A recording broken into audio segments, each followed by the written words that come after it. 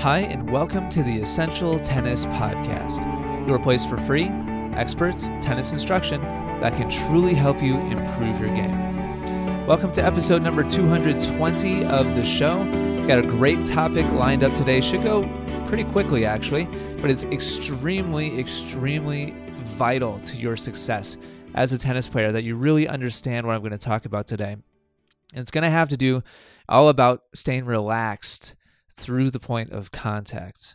And I've got a great drill to help you get a feel for what that's really like as well. Well, I want to say thank you to everybody that said hi to me while I was at the Western and Southern Open in Cincinnati. I talked to quite a few fans of the website, but fans of the podcast specifically. So if you, I'm sorry, I should start writing names down, but if you came up and talked to me, then it was great to meet you. And I'm going to be at the US Open as well. I'm recording, this episode on the 23rd of August, and I will be in New York City the 27th. That's Tuesday through the 30th, Friday. There's a contact phone number at essentialtennis.com, and you can actually text that number. So if you're at the Open and you'd like to meet and just say hi and chat for a little bit, I'd love to do that. So send me a text via that number, and it would be great to meet you in New York. All right, let's get to today's topic. Sit back, relax, and get ready for some great tennis instruction.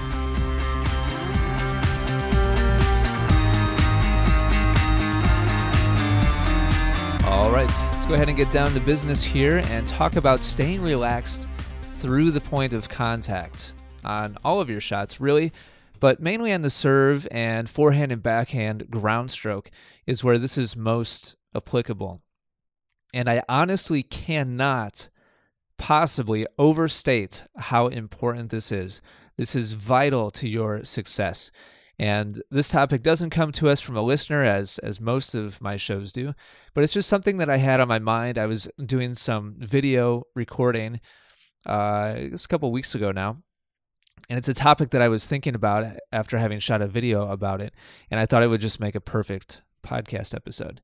So why is it so important? Staying relaxed through the point of contact is vital to your success because tension slows down the racket and makes things jerky.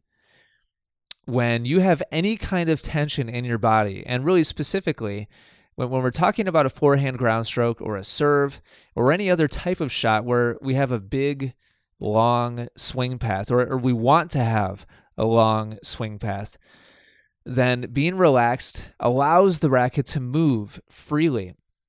When we have tension, and especially in the smaller parts of our body, the hand, the wrist, the forearm, up through the shoulder, really from the shoulder down, when there's any tension present there, then the racket head will slow down. And that means you're going to get less power. It means you're going to have less spin. And because tension also makes things unfluid or jerky, you will also have less control. So less power, less spin, less control, all at the same time from a singular physical mistake. That is huge. This is why I said a second ago, I really can't overstate how important this is, just to understand how vital this is to your technique and also to start working on it. Now, probably the best example, and I've actually talked about this on the podcast before, it's been quite a while, but it's worth having its own show about this. The first time I really understood, and this kind of clicked for me, was when I was listening to a golf podcast several years ago. Many years ago, and when I still had my job at Congressional Country Club, I got really into golf for a couple years there. I was listening to a golf instruction podcast, and there was this top nationally recognized golf pro instructor as a guest on this show, and the interviewer asked him, what is the number one mistake that recreational golfers make? And the teaching pro said, by far the number one mistake that average golfers make is they try to hit the ball.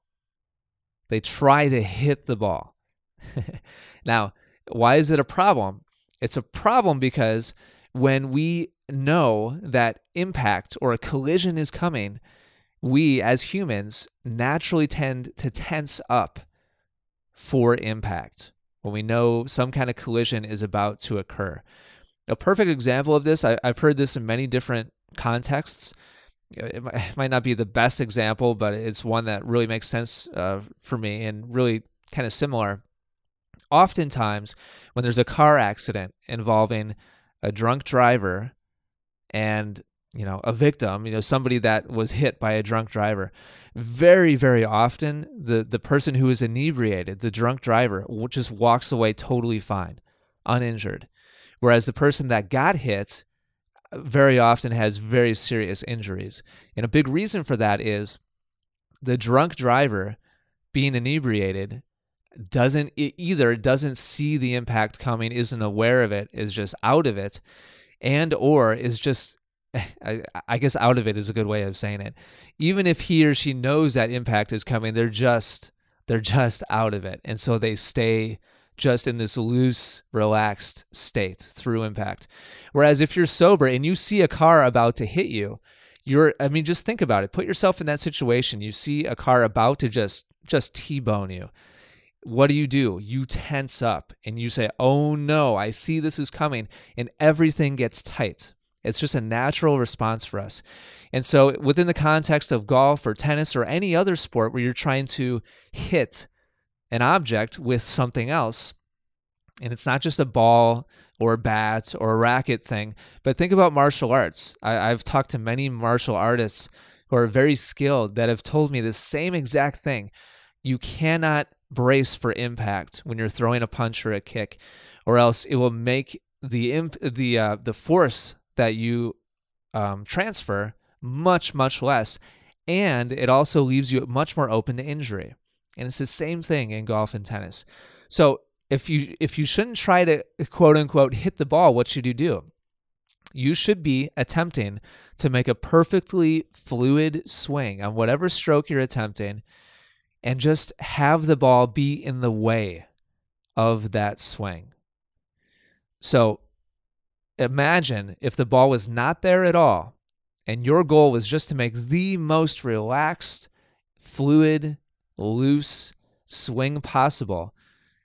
And what if you could actually trick yourself into believing the ball is not there at all, and you just made that swing, and then the ball ended up being right there where it should be as you execute that swing?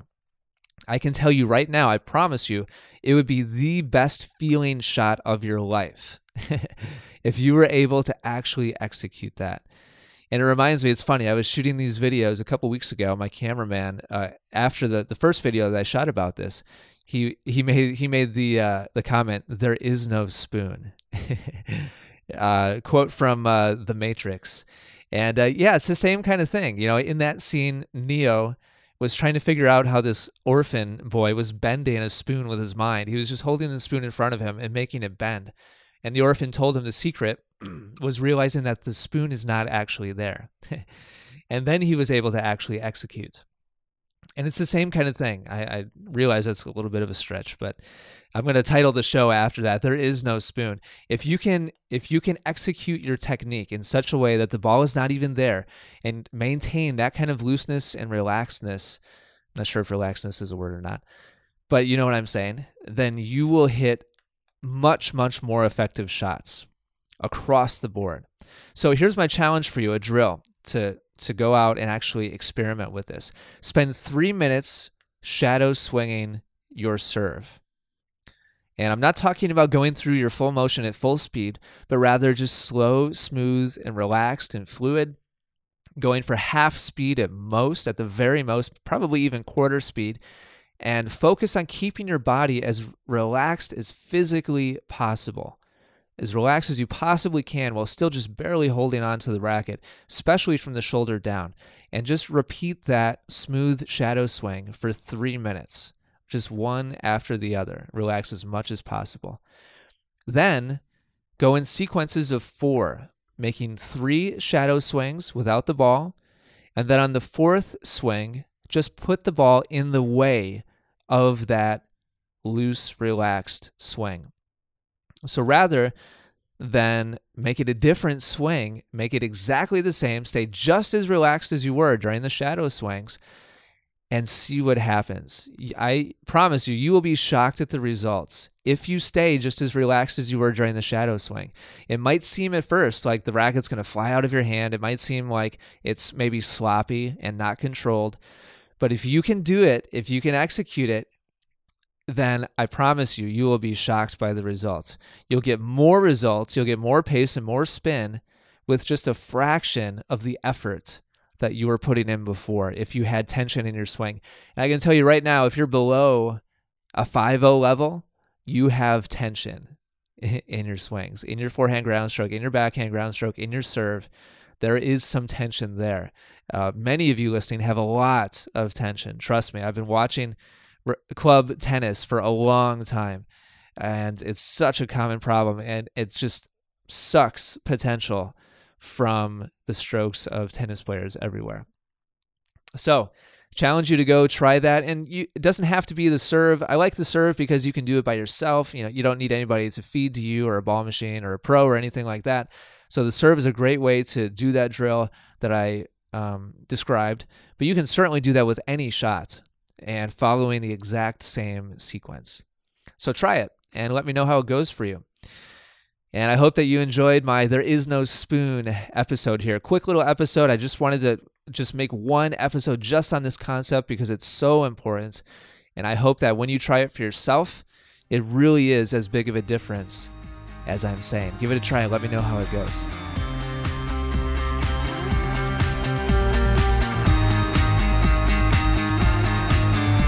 All right, that does it for episode number 220 of the Essential Tennis Podcast. I'm actually more excited about the podcast right now than I have been for a while, and that's because I just went and checked iTunes, and this show is currently ranking number 1 out of all tennis podcasts. If you go and do a search for tennis podcast on iTunes in the music store, Essential Tennis Podcast comes up first, ahead of Sports Illustrated, ahead of Tennis.com. And I'm really happy about that. I was number 1 for years and years, and then I kind of took a little dip. Now it appears we're back up there again. So thank you so much for your support, especially if you subscribe on iTunes. And speaking of which, I want to thank 2 people who just recently left a review on iTunes. Dinah H. Boo 100, I believe, and also PGA AYE. Pretty sure is what you were going for there. Thank you, both of you, very much for your review. I appreciate it.